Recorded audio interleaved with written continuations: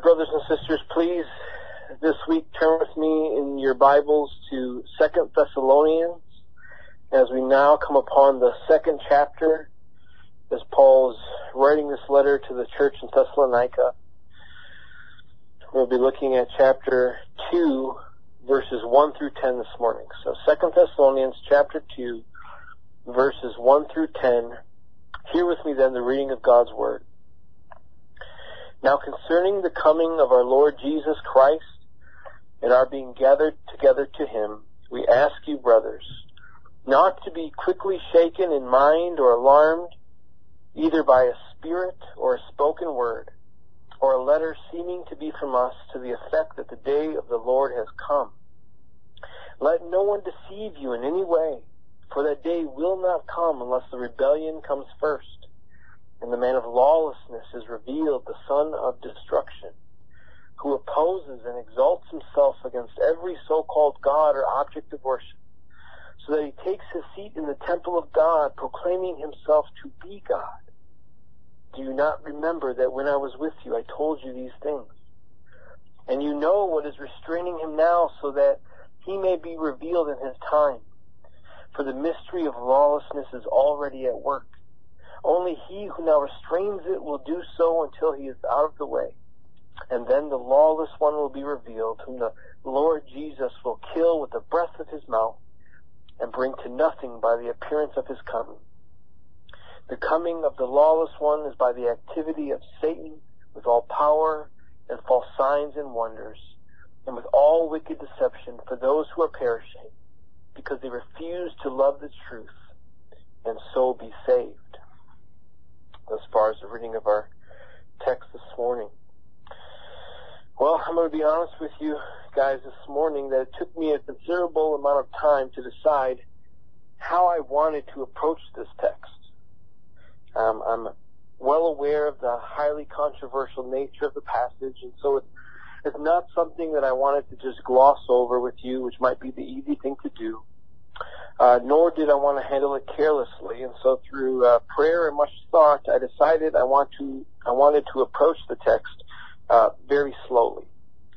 For our sermon today, I was planning on covering verses 1 to 4, but after my study was completed, my notes were gathered and organized, I didn't think there was any chance I could, in good conscience, cover all the material sufficiently without leaving something out.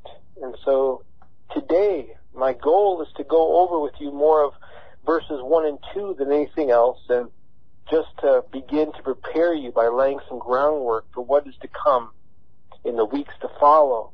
And so before we get into who this man of lawlessness could be, or in fact is the man of lawlessness something or someone that we can identify, or even if it's right to try to identify this man of sin, I want us to understand how this one, whoever it may be, might have been able to arise to begin with.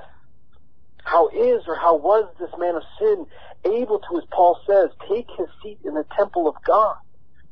What were or what are those surrounding factors or influences that make that possible? And do we see that same environment which allows the man of sin to rise up present today? And if so, how do we protect ourselves against it?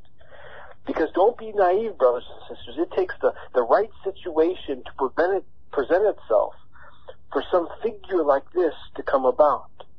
They don't just pop up out of nowhere. Something had to have been building, and it is this that we are going to try to identify this morning.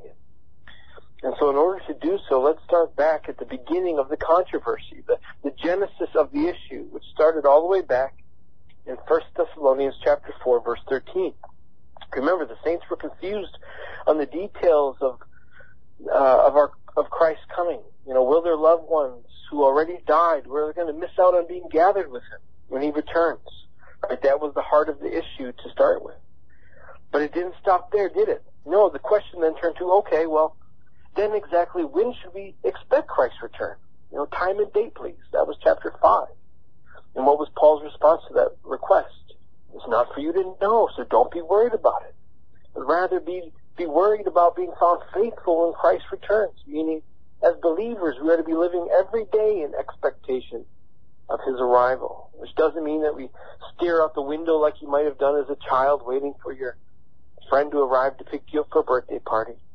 But it means being spiritually alert always, right? But now after this first letter was written, it may have seemed that all the eschatological questions of the church in Thessalonica had been answered. But as we see today, that was not so. It seemed to only bring about new questions, which is what Paul sets forth starting in chapter 2 and verse 1 to address. And the subject, once again, is Christ's final coming. In 1 Thessalonians, it was when will it occur and who participates? And in the matter of months now, it has become, has it already occurred?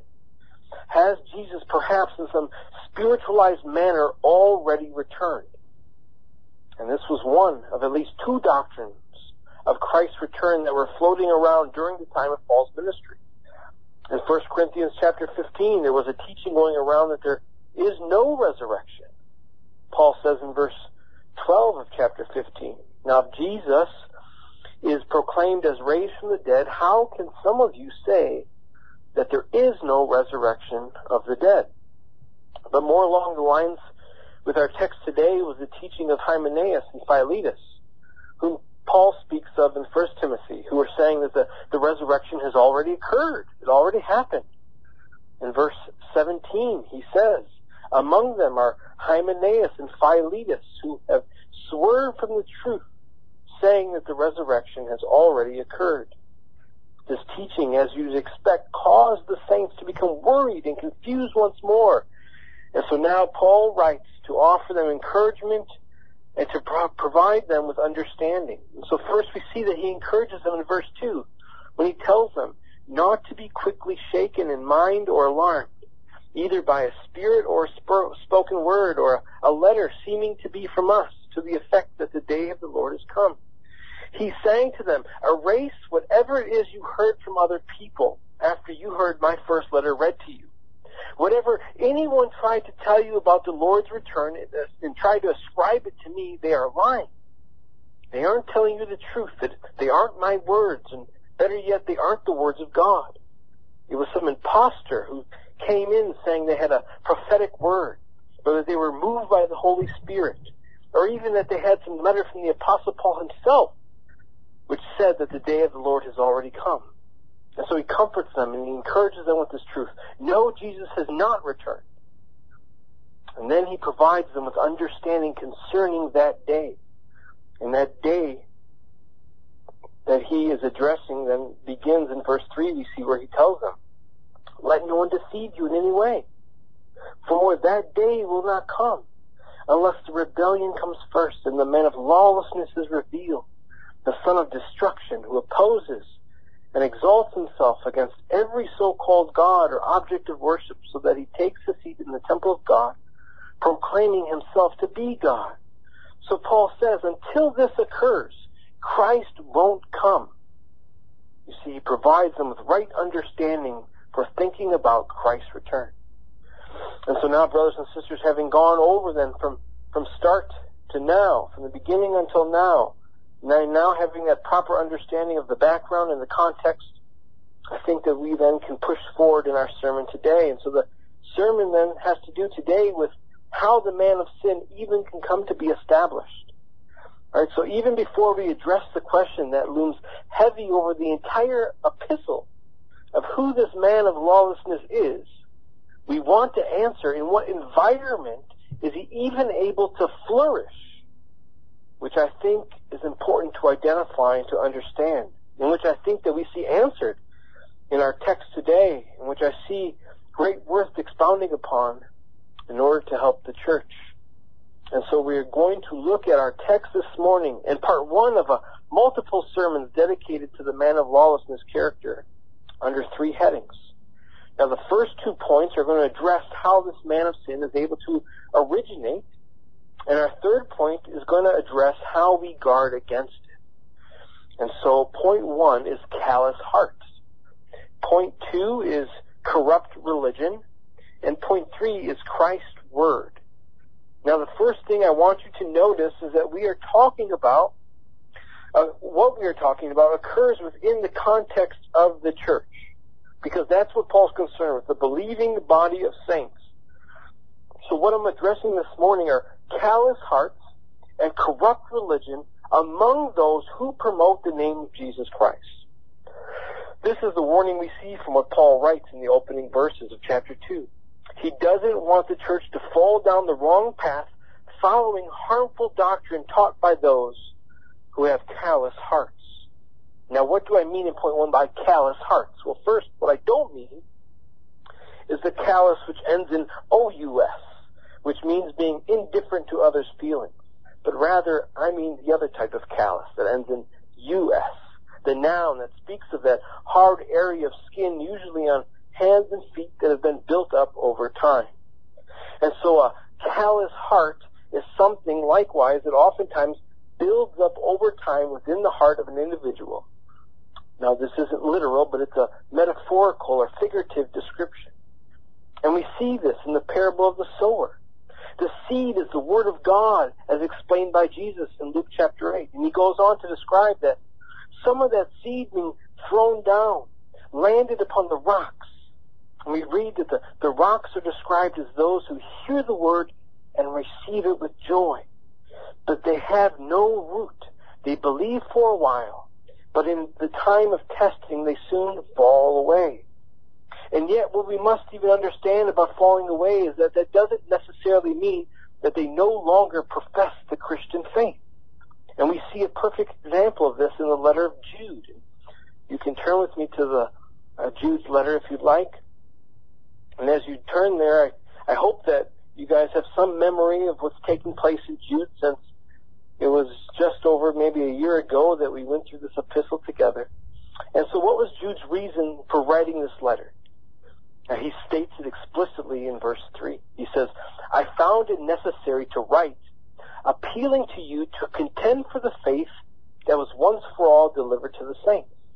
Then in verse 4 he goes on to say, for certain people have crept in unnoticed, who long ago were designated for this condemnation, ungodly people, who pervert the grace of our God into sensuality, and they deny our only Master and Lord Jesus Christ. Now, you see, there would be no need for Jude to write this to the saints if these people he speaks of who deny Jesus were just going around to the churches saying, oh, we deny who Jesus is. We don't believe he's the true Messiah. We don't believe he's divine. We don't believe he's the Savior of all those who believe. No, they in their heart of hearts may very well believe themselves to be professing Christians.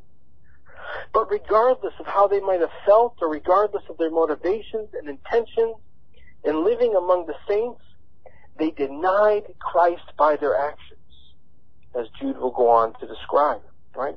The love they may have thought at one point they had for God was never true love. And what in fact has happened is that their hearts over time have grown callous toward God. They've grown callous to his honor. They've grown callous to his glory. And they've grown callous in their obedience to his word. And it's sad, but I would venture to guess that many Christian churches today have people like this sitting in the pews. People who have no true love for the word, never read it or hear it except on Sunday. And they go about their lives with no sense of godliness. And after a time, even though they come Sunday after Sunday to church, they return to a life of sensuality, which Jude speaks of. Maybe for a time they try to live in some form of purity and godliness, but they could do so only for so long before they return to their first love, themselves. Yet the hearts of others grow callous in other ways as well. As some lose that initial zeal they may have at one point had and are led astray now through the entertainment of error. And it's these men in particular, I think Paul is cautioning the saints against today. He says to them in verse 2, not to be quickly shaken in mind or alarmed, either by spirit or spoken word, or a letter seeming to be from us to the effect that the day of the Lord has come. You see, there are people in the church who profess Christ, but err in a fundamental tenet of the faith, the visible return of Christ. And what we see happening is that they're troubling the minds of the saints with what they're teaching. These are men who are not satisfied with the Word of God. And we're all familiar with individuals such as these. We probably all experienced over the course of our life, at some church we were at some time, someone within the church who gets on some hobby horse doctrinally that they picked up from some book or some TV minister, and they go around trying to convince others of its veracity. They go around trying to convince the pastor of its veracity. And these men appear to dearly love Jesus. And I'm sure they truly feel that what they're doing is advancing Christ's kingdom, right? As they're desiring to correct some errors they see going on in their local church. And so even for those attempting to teach the saints in Thessalonica this error, I'm sure they think they're doing something good. I think they believe they're doing something helpful to the advancement of His kingdom. These are people who may have looked like those who had hearts for Jesus, but their unwillingness to submit to Paul's teaching and correction in the first letter about an issue so important as this, an issue of the gospel, it demonstrates, if you could see what was inside their chests, what you would find are callous, hard, stone-like hearts. No true zeal for Jesus. No true love for the saints. But rather, they're more concerned with reinventing the wheel. They know something no one else knows. They've uncovered truths the saints have missed, and they're willing to cause trouble of it, all over it. Paul's wrong. Timothy's wrong. Silvanus is wrong. Peter's wrong. But guess what? They're right. Right? To varying degrees, this is what we see play out in controversies that arise within the church in different denominations today. Whether that's who are the rightful ministers of the church, men or women as well. What practices are still sin? How about sex outside the confines of marriage in the heterosexual relationship? Or how about homosexuality? Is that sin? Or what about abortion? Or today we hear so often now about the redefinition of the gospel in terms of social justice. You see, what has happened is that hearts have grown callous to the truth. Hearts have grown callous to orthodoxy, to the historic creeds and confessions of the early church. See, people want something new and they want something fresh. But that's nothing more than arrogance and pride. That's human wisdom and not spiritual. If you don't or can't find joy over the deep truths of the faith that the church has held on to and fought to preserve from the time of Christ until now, there is something wrong with you, not them. Your heart's grown callous. And so I see much of the trouble stems from the people in the pews. You see, if this isn't the stuff people wanted to hear, these types of ministers wouldn't have jobs because they'd be preaching to an empty house. But it's the callous heart towards God's truth, towards what He defines as godliness and morality by individuals, that open the door for someone to come in and to give them exactly what they want. It's those hearts that have lost their joy. They're bored by God's Word. Hearts that have grown sleepy and tired in their obedience to the Lord, who seek to reignite it through other means. And it is these hearts that are the breeding ground for the enemy. In Matthew's Gospel, we see an example of what will happen when there is deadness in the heart of man. In the parable of the weeds, we see this explained. If you'd like, please turn with me there to Matthew's Gospel. It's Matthew chapter 13. Matthew chapter 13, verses 24 to 30. Hear with me then the parable of the weeds. He put another parable before them, saying, the kingdom of heaven may be compared to a man who sowed good seed in the field. But while his men were sleeping, his enemy came and sowed weeds among the wheat and went away. So when the plants came up and bore grain, then the weeds appeared also. And the servants of the master of the house came and said to him, Master, did you not sow good seed in the field? How then does it have weeds? He said to them, an enemy has done this. So the servants said to him, then do you want us to go and gather them? But he said, no, lest in gathering the weeds you root up the wheat along with them. Let both grow together unto the harvest, and at the harvest time I will tell the reapers, gather the weeds first, bind them in bundles to be burned, but gather the wheat into my barn. You see, there can be no doubt that the enemy, Satan, is behind this.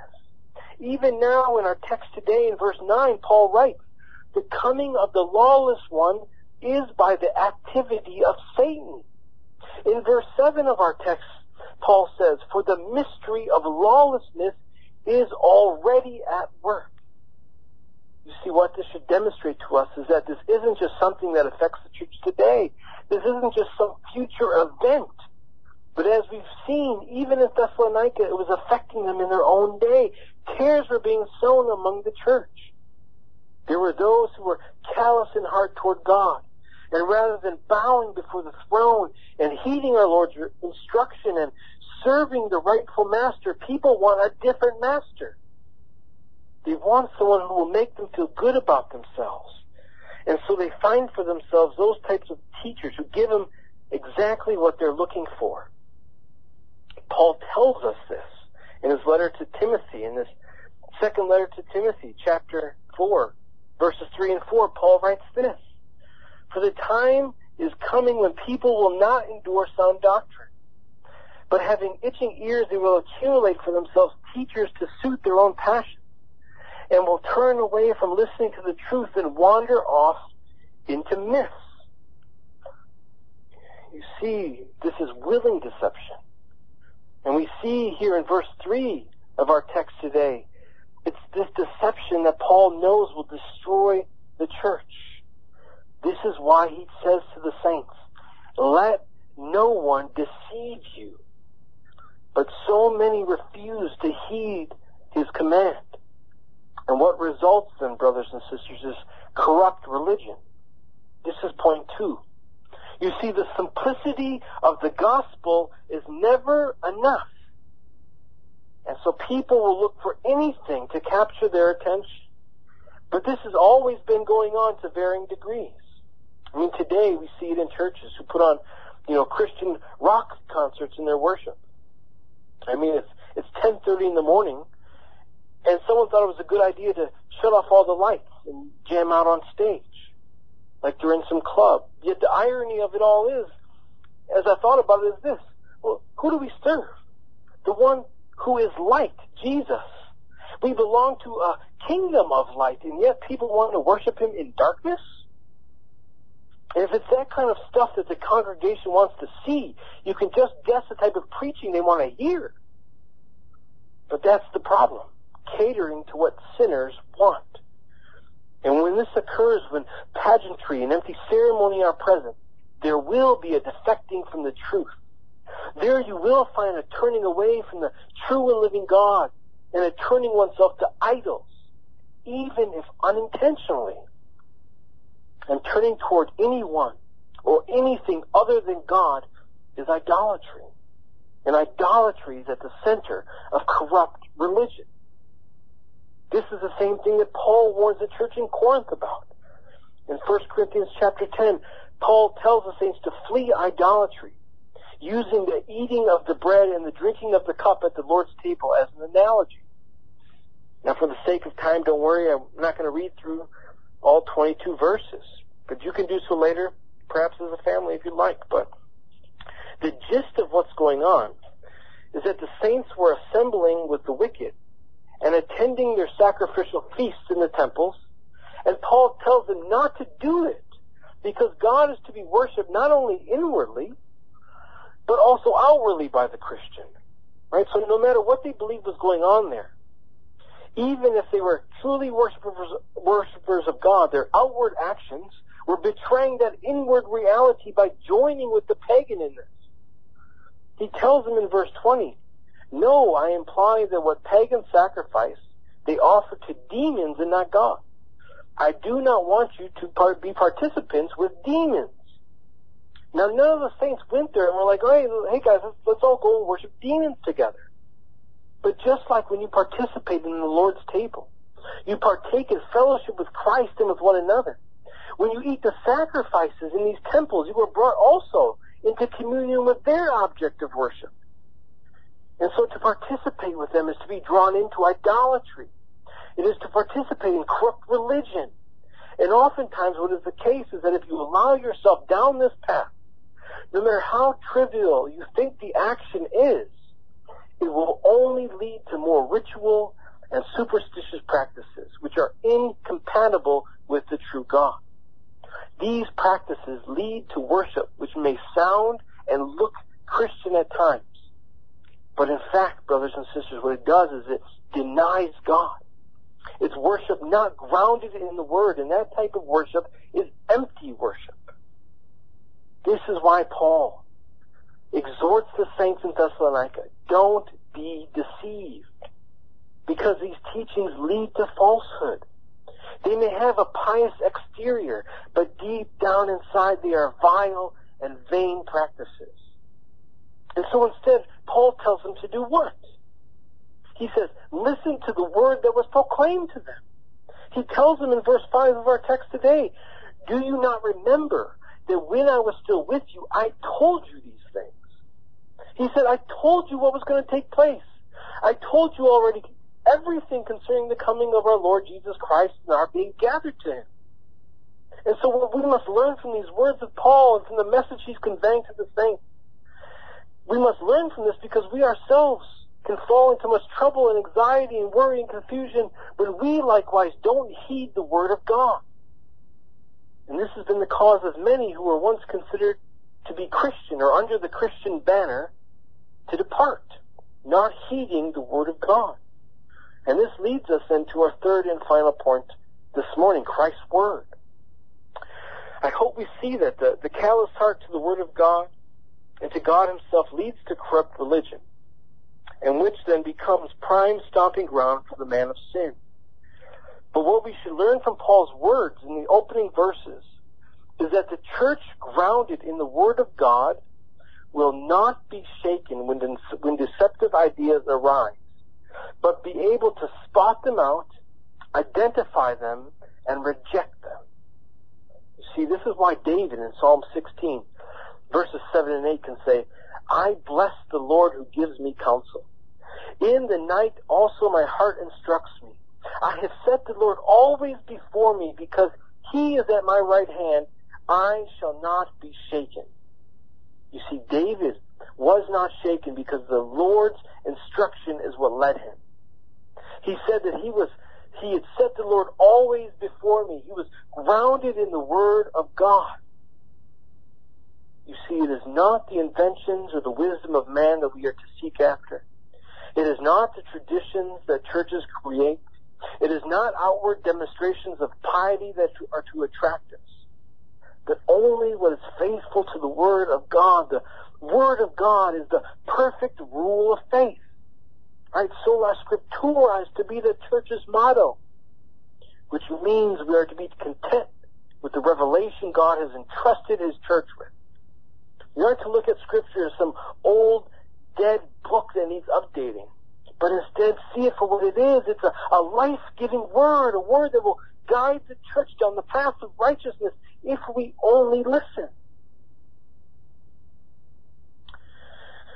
The craftiness of others have led well-meaning individuals down the most terrible and damaging of paths. Paul tells the church in Corinth in 2 Corinthians chapter 11, verse 3, but I am afraid that as the serpent deceived Eve by his cunning, your thoughts will be led astray from a sincere and pure devotion to Christ. You see, it is the devil's goal to lead us away from a simple, sincere, and pure devotion to Christ. But the way we guard against his craftiness and deception is by holding fast to the Word. It is the Word that Paul tells Timothy to proclaim in 1 Timothy chapter 4, verse 13. He says, until I come, devote yourself to the public reading of Scripture, to exhortation, and to teaching. You see, brothers and sisters, we don't have to reinvent the wheel. We have our marching orders as the true church. Hold fast to the Word of life, a life-altering Word, because it proclaims the one who is life, that is Christ. It is accompanied by the life-giving Spirit, who is the Holy Spirit. And so we must remain focused on the truth of the Word no matter what we see others doing. And I know that sometimes that can be hard. You see what other churches do and it hasn't appealed to us. But remember, that's what it was designed to do. This is why it's so important to remain focused on heaven and not earth. What I mean is by being focused on what is spiritual and eternal and not what is earthly and what is fleeting. And I know especially during times like we're experiencing now, it's harder than ever. Uncertainty is in the air. We are stuck in our homes. So we sleep a lot longer. We watch a lot more TV. We eat a lot more food. The best of us at times fall into a spiritual lull. Right? No one has a constant and vigorous faith 24/7. We all become anxious and we worry and we spend much of our time thinking about what the world will be like once we're let out of our homes. And yet even during these trying times, we must not allow ourselves to grow cold and callous in our hearts. And that can happen easily, unfortunately, if we are not diligent. I know firsthand, and I'm sure all of us can have firsthand experience with this only through the use of earthly examples. I mean, I knew from the age of 5 to about 17, I played soccer almost every single day, and I loved it to death. But then after that, after the age of 17, I stopped playing, and I stopped practicing, and I started focusing my attention on other things, and over time forgot about it, and lost the love I once had for it. And we can easily find ourselves doing the exact same thing with God in our spiritual life if we are not careful to continue in daily fellowship with Him. If we stop reading and praying for one day, it can easily lead to 2, and then 3, and then a week, and then months before you know it. We must make that our priority. We must be promoting our sanctification and guarding against temptation, especially during times like this. Just like if you wanted to remain healthy, right, physically, what do? You need to promote that by eating healthy, by working out, by getting sleep. And so we must also be doing the same thing to be spiritually strong. And so we must call out to God in prayer, asking for His strength.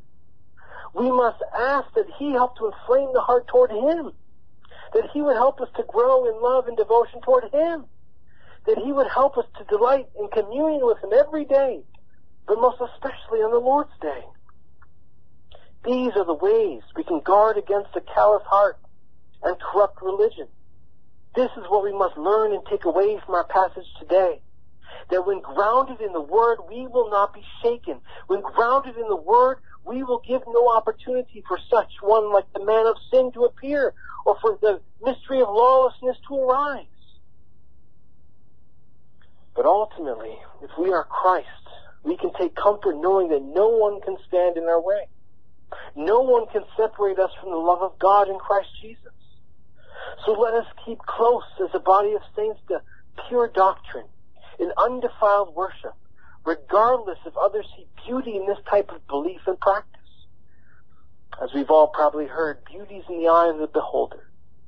But the only eye that we ought to care about in these matters, brothers and sisters, is the eye of God, as He beholds the beauty of sound doctrine, piety, and practice, which only occurs when those performing are draped in the righteousness of our Lord and Savior, Jesus Christ. Please bow your heads with me in prayer. Father, our faith oftentimes is lacking, our hearts and our thoughts taken captive by other things. But I pray, Lord, that you would stoke the flames of our heart towards you, that you would strengthen our imperfect faith, that you would give us discernment, that you would grant to us peace and contentment and comfort during these times, and that you would use your word to teach the church, so that we would not be caught off guard or led astray, but rather standing united in the gospel, hold fast to your true and living word. And we pray this in Jesus' name. Amen.